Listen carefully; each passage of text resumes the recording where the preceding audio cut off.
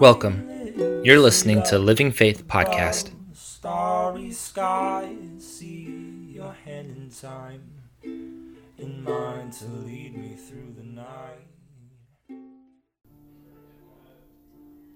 I'm going to see how many of us can take what we have already received, what we have already understood, how God has already challenged and blessed, and recognize, you know what God just did for me in the first part of this service? He kind of stirred up my heart a little bit. He kind of opened up the ground a little bit. He's got some more to kind of take me into and show me and to expand me. Everybody with me here today? Okay? I'm going to preach for a little while, and we're going to look to the book of Jonah, and we're going to have a time of prayer. I am convinced God is not finished. I feel completely and confidently that the Lord is purposefully stirred already some hearts and minds in the first part of this service. I believe that if we will allow the power of God's Word and the anointing of His holy presence, freedom in our spirits, people will be eternally changed in this world, not just for the rest of their life. In this world, mindsets can be altered by the presence of God. Lord, not by this man's will and concern, not to verify anything that I would say or hope or pray for. Validate your word in this house today. Move in lives, Lord, in ways that we cannot explain. Have your way today in men and women, Lord, that leave us, Lord, shaking our heads in wonder at your power and your glory, oh God. Change us for your glory and your betterment and your amusement and your powerful peace and joy today.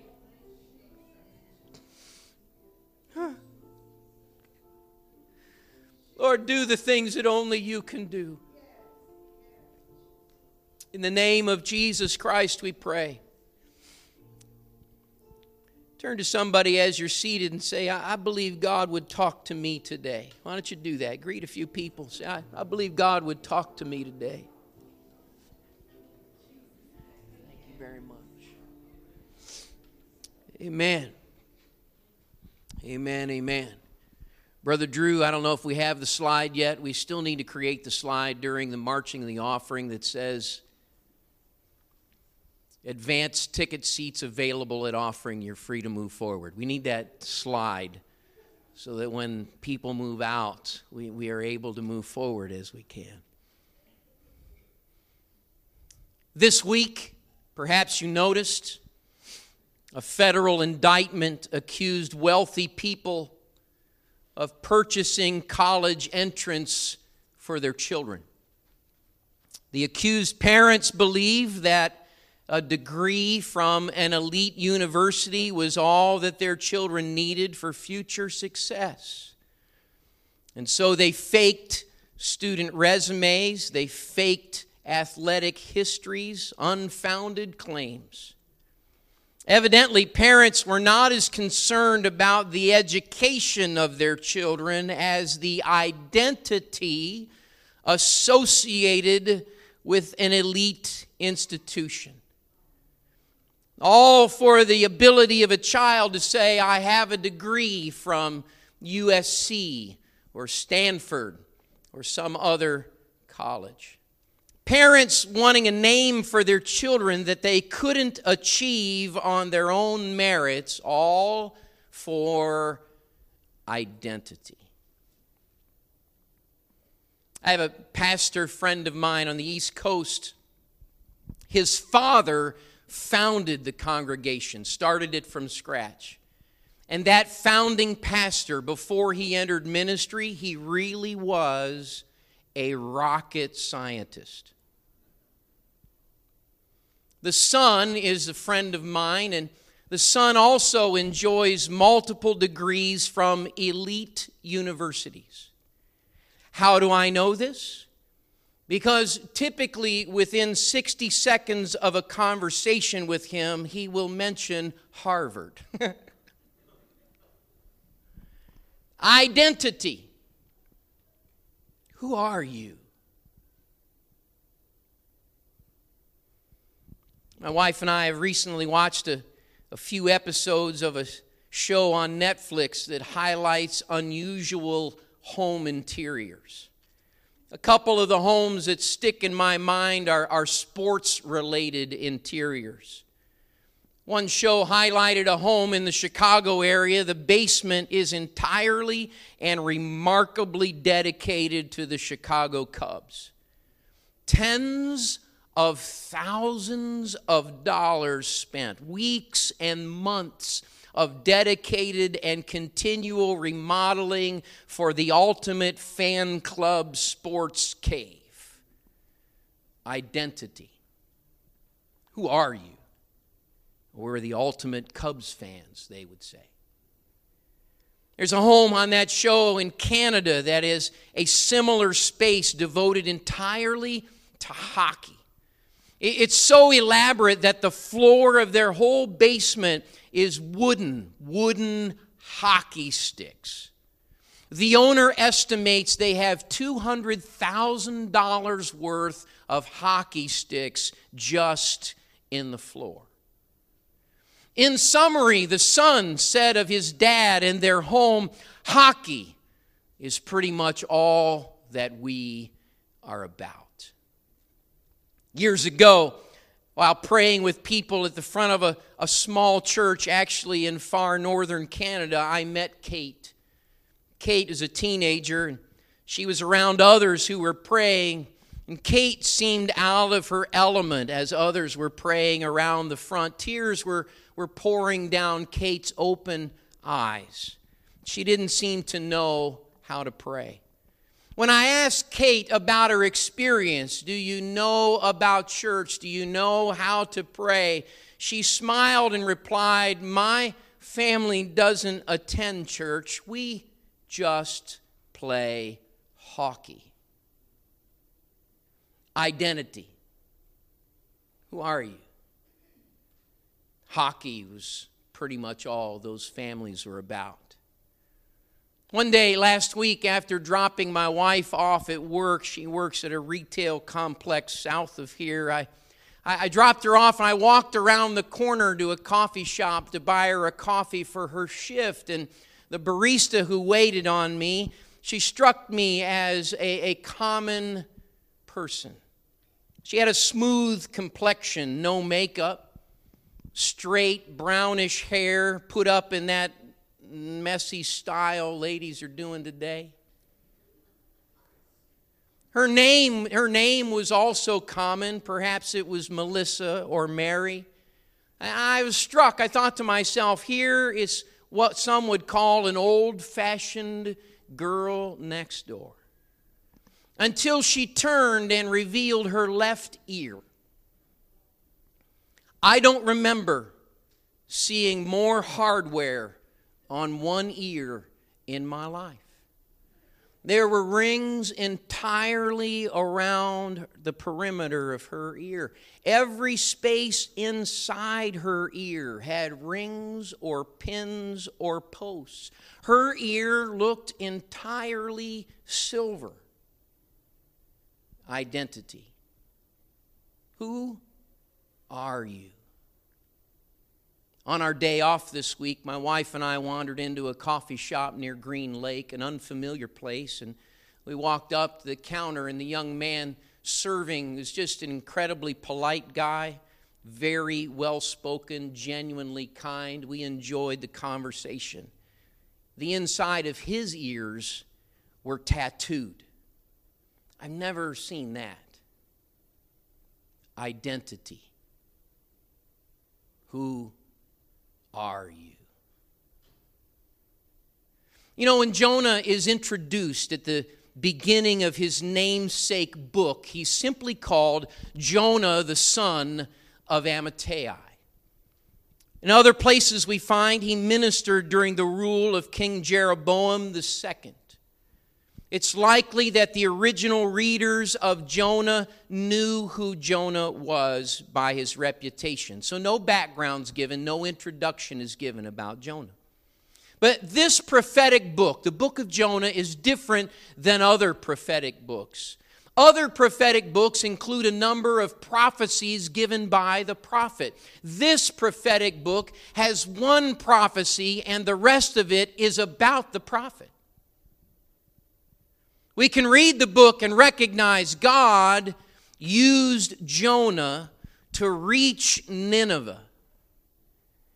But as we read through the whole book, it becomes apparent that God used Nineveh to teach Jonah.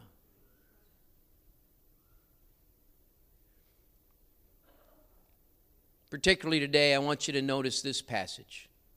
Jonah chapter 1, verse number 7. This is an interaction with the sailors when Jonah got in the boat. The Bible says, then the crew cast lots to see which of them had offended the gods and caused the terrible storm. When they did this, the lots identified Jonah as the culprit. Why has this awful storm come down on us, they demanded. Notice what they asked. Who are you? What is your line of work? What country are you from? What is your nationality? They asked Jonah. And Jonah answered this in verse number 9. I am a Hebrew, and I worship the Lord, the God of heaven, who made the sea and the land. Essentially, the sailors are asking Jonah three things. What's your purpose? What's your place? And what's your race? They asked him identity questions.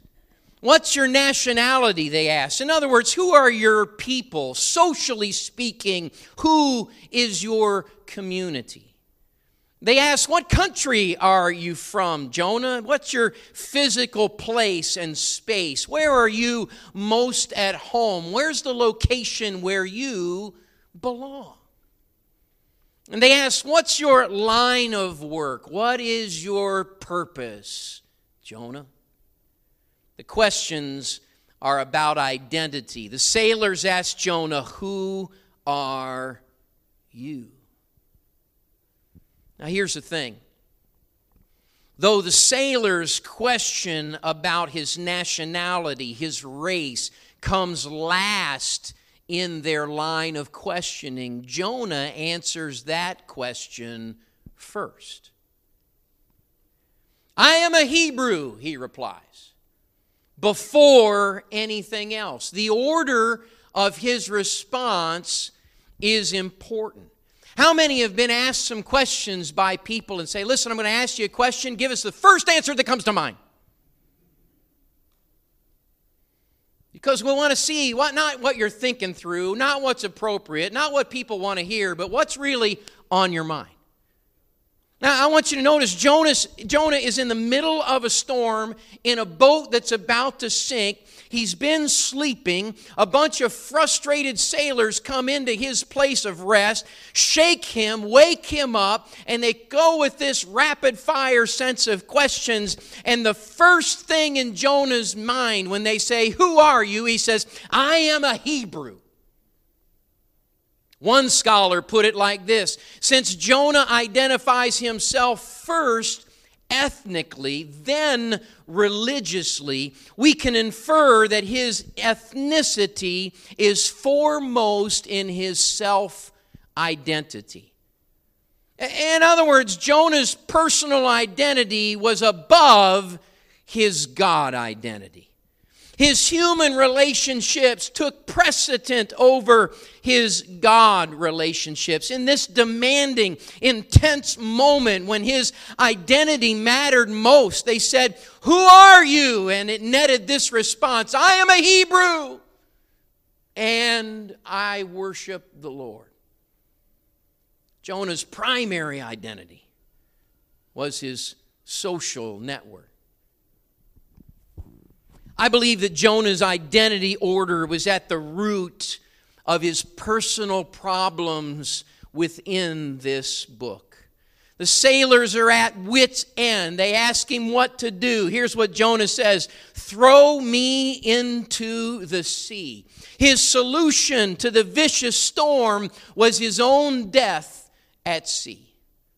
When he's sinking into the depths of that stormy sea, Jonah blamed God. And he said, you threw me into the ocean. You drove me from your presence. When Jonah's own decisions went bad, he blamed God.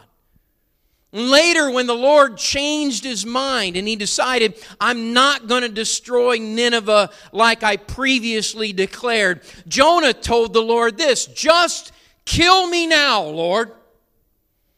I'd rather be dead than alive if what I predicted will not happen. Hear me, at the very conclusion of this book, Jonah's sitting on a hillside. There's a scorching, wind-blown heat, and his final recorded words in this book about him to God, he says this: death is certainly better than living like this. God tries to calm him down and says, hey man, it's just a dead plant. Should you be that angry? And Jonah replies, yes, even angry enough to die. Those are his final recorded words. Here's what I wonder. How could a man who had a relationship with God, he heard God's voice, he heard God's call, how could a man who did things on God's behalf, this wasn't the first time he prophesied, he was a prophet of God, known among his people as used of God. How could a man with a relationship and a purpose previously with God now have a death wish? How does that happen? I wonder about things like that. I believe that Jonah's death wish suggests he had lost something that had replaced God as the main joy and the main love of his life. Yeah, yes, Jonah had a relationship with God, but there was something for Jonah that he valued more than God.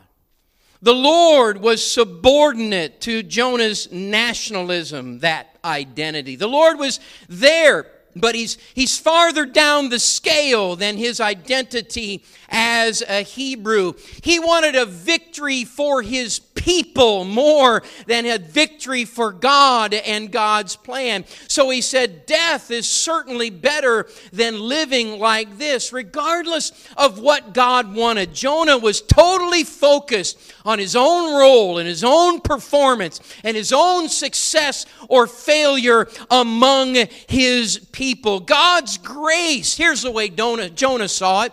God, your grace is damaging my reputation among my people. In Jonah's view, God's action wrecked Jonah's performance. And performance for his people, for his social network, that was Jonah's primary identity. I am a Hebrew. And so I would tell you this afternoon that Jonah suffered like any other performance-driven human would suffer. You see, low-level God identities, when God is down the list somewhere, explains why those who profess Christianity can be racists. It explains why those who profess Christianity are greedy materialists. When I elevate a performance identity, it explains why those who know God can still be addicted to beauty or to pleasure. When God identity falls down the list before our human identity, those who hear God can still be filled with anxiety and prone to overworking. And all of this comes because instead of God's love, we have elevated society's power and society's approval and society's comfort and control. And when those are the real roots of our self-identity, we're no different than any other human. When we take on the same identity as those who don't know God, we are destined to suffer the same struggles as those who don't know God. You know, when human identity becomes our primary identity, we are also challenged by human comparison. In writing to the disciples at Corinth, the Apostle Paul was really direct. In fact, the Bible can be so direct. In 2 Corinthians chapter 10 and verse 12, the Apostle Paul is really direct about the dangers of human comparison. He says this, "Oh, don't worry. We wouldn't dare say that we are as wonderful as these other men who tell you how important they are. But they are only comparing themselves with each other, using themselves as the standard of measurement." Here it is. How ignorant. Paul didn't graduate from the politically correct academy.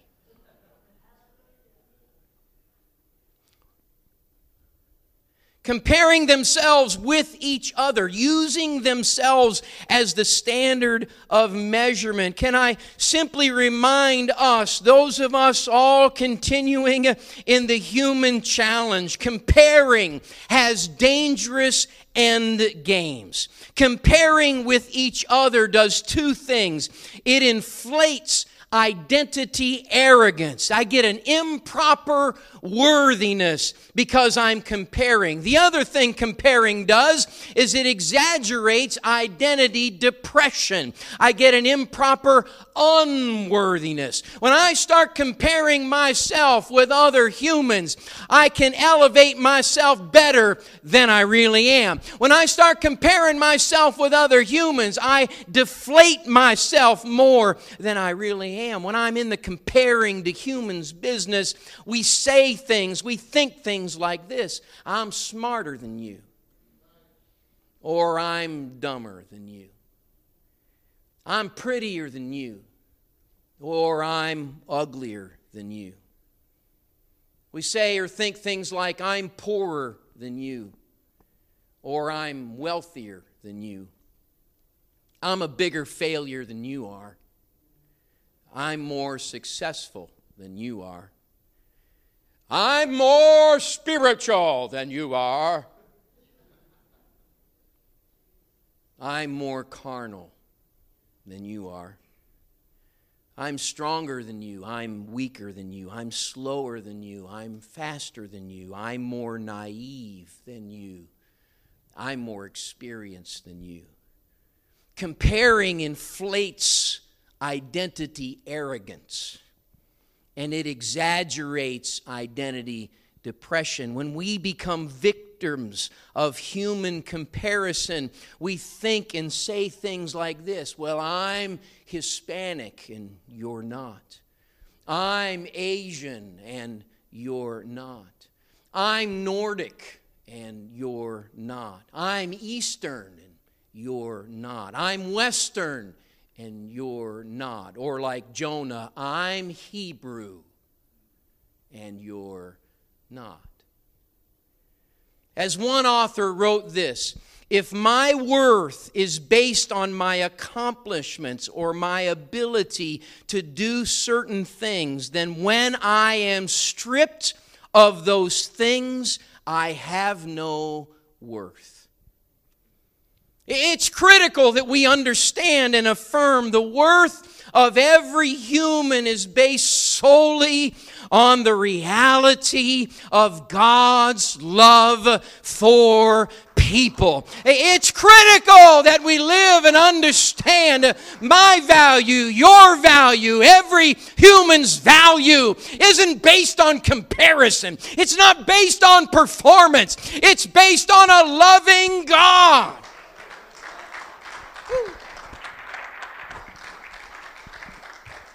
In 2 Corinthians 10:17, Paul explained true worth this way. He said this, as the Scriptures say, if you want to boast, boast only about the Lord. When people commend themselves, it doesn't count for much. The important thing is for the Lord to commend them. That's the viewpoint Paul had and knew years earlier when he's on Mars Hill and he's talking to a bunch of philosophers, and he says this, in Christ we live and move and exist. We are His offspring. Paul talked to the thinkers of his day and said, listen, fellas, nothing wrong with being smart, but if you're going to put yourself up on this hill like some kind of intellectual, you better know that doesn't set you apart. We are only valuable in Christ. We live in Christ. We have value. To the Galatian church in Galatians chapter 3, beginning at verse 26, here's what the Bible says in Galatians 3:26. You are all children of God through faith in Christ Jesus. And all who have been united with Christ in baptism have put on the character of Christ, like putting on new clothes. Verse 28, look, there is no longer Jew or Gentile, slave or free, male or female. You are all one in Christ Jesus. What's he saying? He's saying, hey, when you take on my name, when you are filled with my love, when you are baptized in the name, it's no longer comparison. There's no longer performance issues. There's no longer us and them. It's we. We are all one in Christ Jesus. 29, he said, now you belong to Christ. You are the true children of Abraham. You are His heirs, and God's promise to Abraham belongs to you. I preach today that followers of Christ, we don't focus on our own strengths, our own attainments, but our status is in Jesus Christ. God's love in Christ has got to be the most important source of our self-worth and our identity. Oh, hear it today. I'm not preaching an end to human identity. I'm preaching a repositioning of human identity. I'm saying it's okay to recognize your race and your nationality and whether you're a man or a woman, and thank God for successful careers. All that is okay and fine, but it can never be number one, because when it's number one, I can suffer like those of Jonah with an improper identity. Instead, we are now God's children first and foremost. I pray I'm never fired from this job, but if it happens, I'm still a child of the King. My identity is in Him. Paul said, in Christ we live and move and exist. We are His offspring. I preach to this performance culture in the world in which we live, and those of us who live in this world who are accidentally impacted by its culture and unfortunately, like Jonah, can be hobbled by human identity and driven by comparison performance, that my value only lasts if I get a certain number of promotions and wind up at a certain place in this world, and I'm only valuable if if I get so many rewards on the athletic field, and I'm only worthwhile if there's so many parchments on the wall from my degrees and achievements I preach today. Hear the words of Jesus himself. In John 15 and verse 9, Jesus said, I have loved you, even as the Father has loved me. Remain in my love. Oh, today, hear and know and understand, that's what matters. John declared in 1 John 4:10, this is real love. Not that we loved God, but that He loved us and sent His Son as a sacrifice to take away our sins. The message of God in Christ declares to each of us that will hear and receive and respond, humans have value because God values humans. To individuals, the Lord would speak into our spirits clearly today. Hear me. You've got value, God says, because I value you. The love of God pleads with ordinary humans. Stop it. Stop succumbing to the merely human identity. Stop falling prey to human comparison.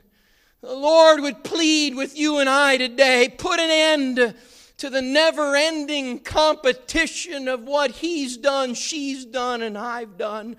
God would say, stop living your life just to perform and to measure up to some human in your current or past life. Listen, people who don't have God experience are living and dying by those dead-end practices. And Jesus would call to His followers and say, hey, you don't have to do that. Instead, look to me. I am the author and the finisher of your faith.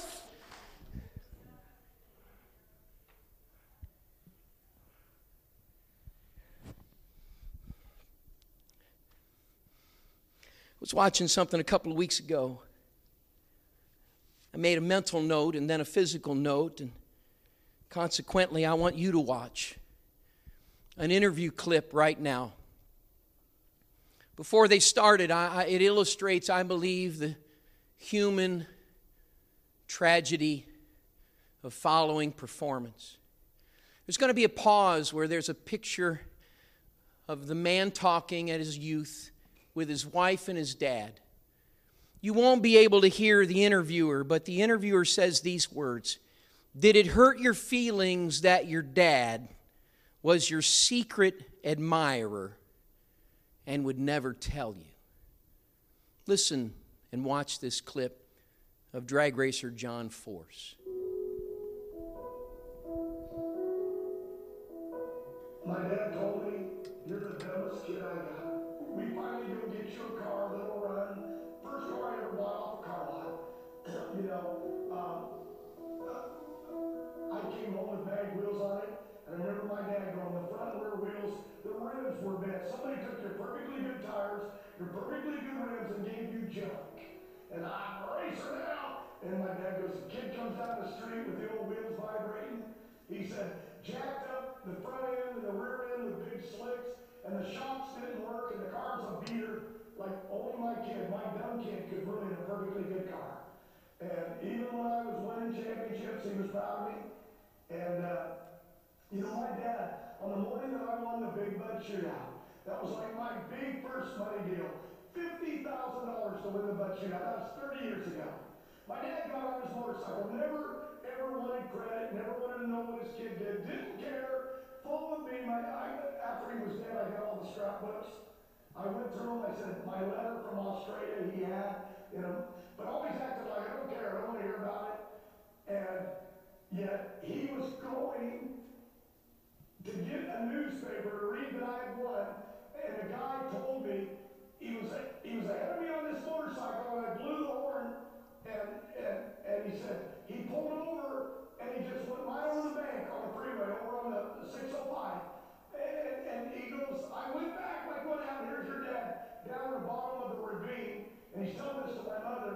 And he was coming back up the bank, dragging his motorcycle. And the guy helped him get it back up. A motorcycle that I sold my dad. My friend brought it from Japan on the Kitty Hawk. But later I sold it to my dad because I needed money. It was a 450 Honda Scrambler. It was just amazing.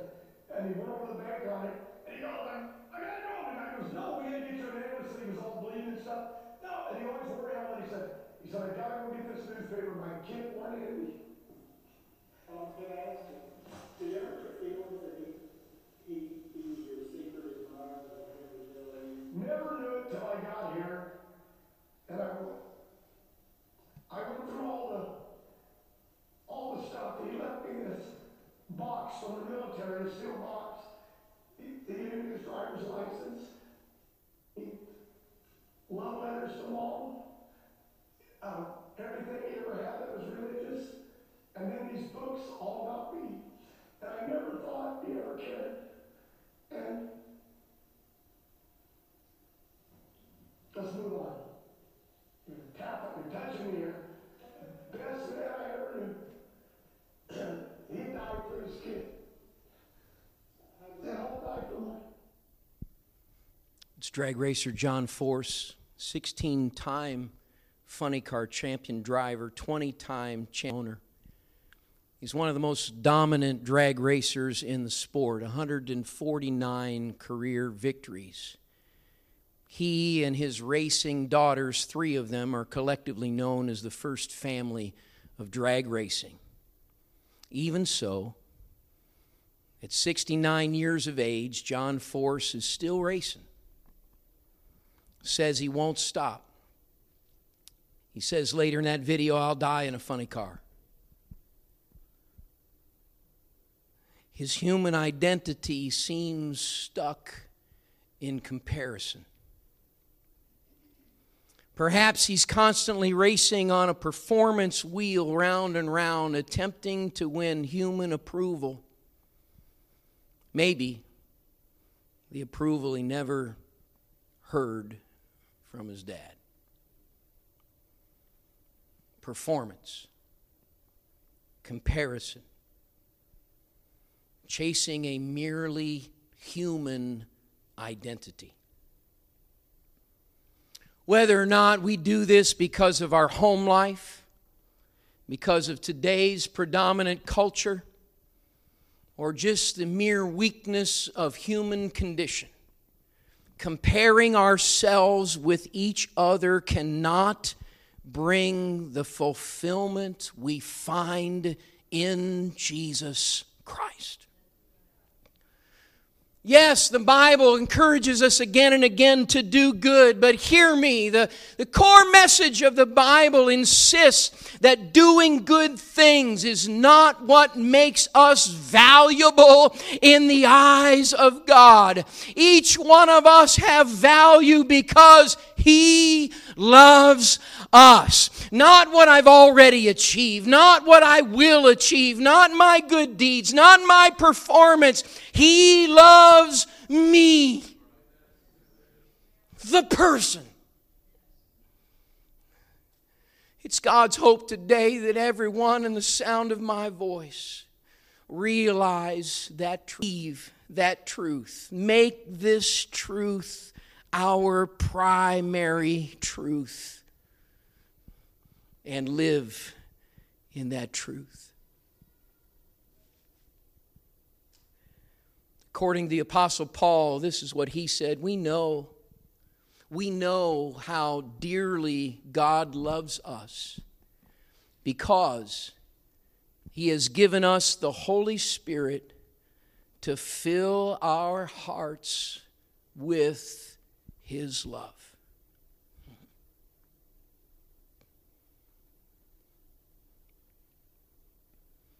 If you read the books and the letters of Paul, there was no one more convinced that it didn't matter how smart he was or what he accomplished, how many books he wrote, how many churches he planted. What mattered was the love of God. Nobody in Scripture more profoundly makes that point. You know how the man knew the love of God? Well, he shared his insight to the Roman church. We know because he's given us the Holy Spirit to fill our hearts with his love. If you're here today and you haven't previously experienced the love of God, his unearned favor, I invite everyone here, now, today, let God love you.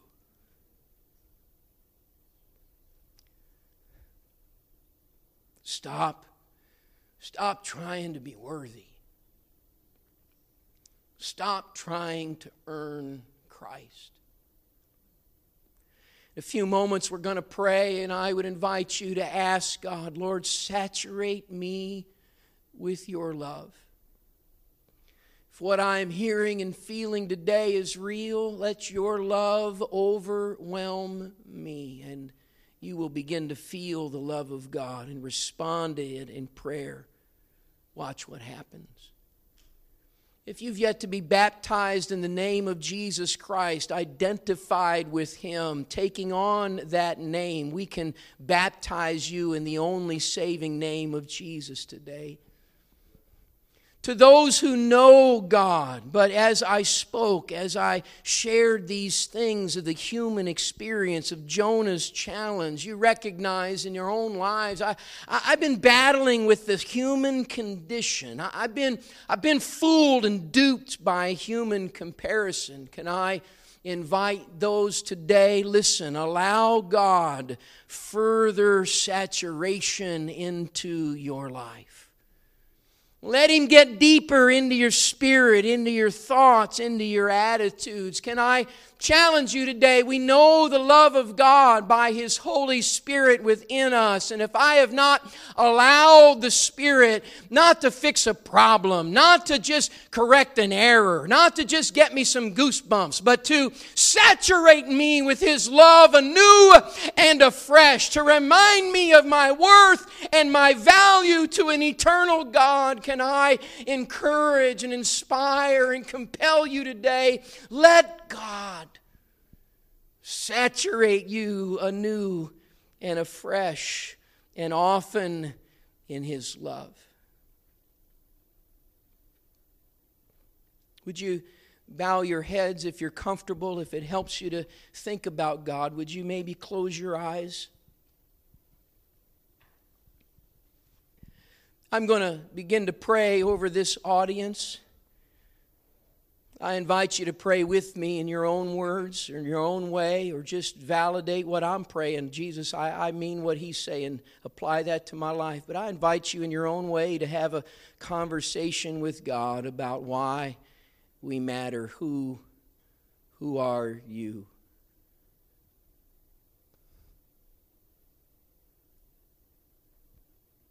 Heavenly Father, God of love and all grace,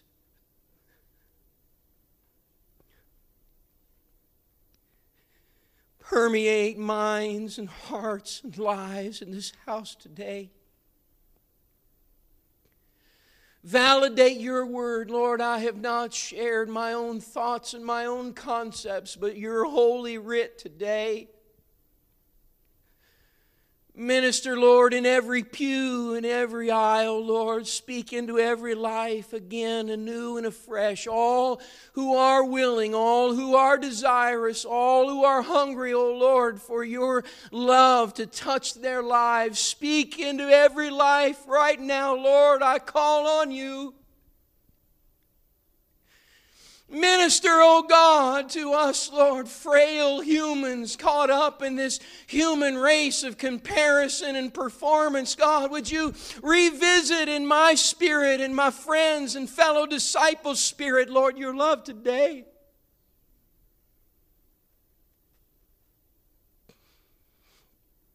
As you sense the love of the Lord ministering to you, perhaps would you raise your hand right now and in your own way begin to speak to the Lord in this place.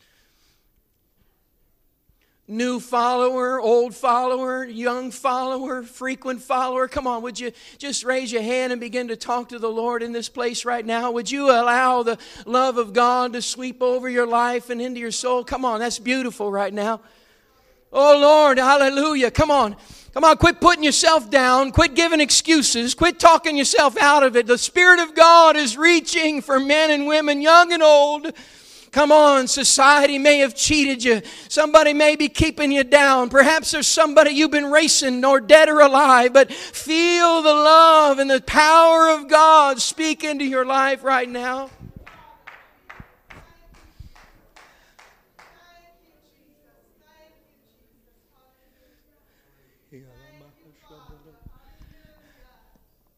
Come on, talk to the Lord in this place.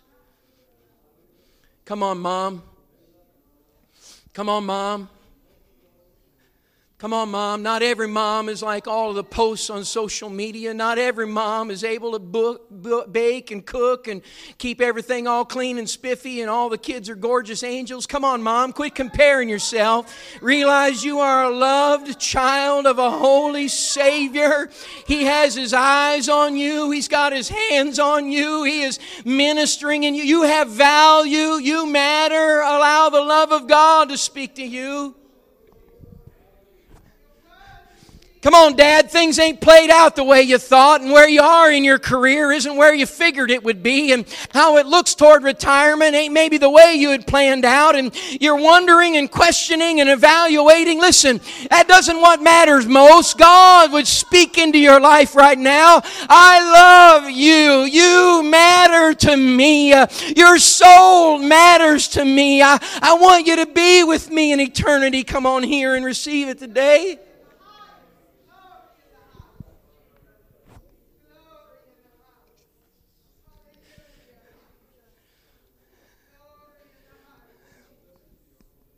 Come on, elder, hear the Spirit of the Lord here this afternoon. Your body's not as strong as it once was. You need to sleep more than you used to. Even in ministry, you're not able to do what you used to do, and you begin to weigh your ministry performance as value to God. But the Lord would speak to you. You matter because you are my child. Your value is in your soul that I created and formed, and I will call back to me. Stop pursuing men's comparisons and performance and live and dwell that you are my child and I love you.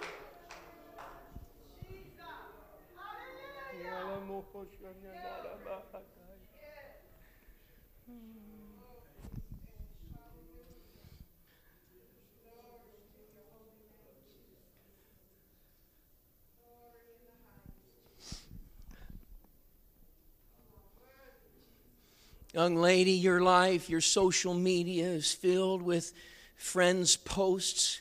This is a world full of selfies.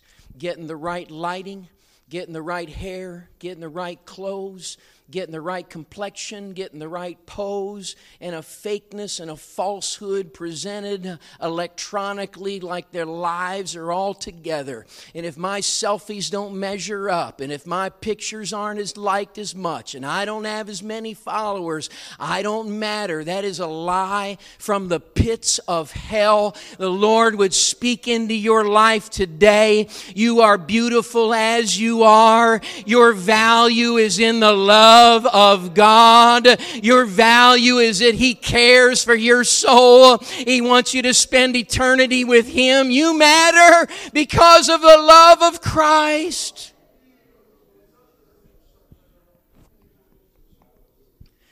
As it's appropriate in this place, maybe take the hand of somebody next to you, friend or family. I want you just to begin to pray the love of God upon that person beside you. Would you do that right now? Just begin to pray the love of God. Just begin to pray the overwhelming and saturating love of God on your friends, on your family, on somebody nearby. Come on, speak faith into somebody's life right now. You've been listening to the Living Faith Everett podcast series. Tune in next week for the next part of this series, or join us online at livingfaithministries.church. Flows, and the Holy Ghost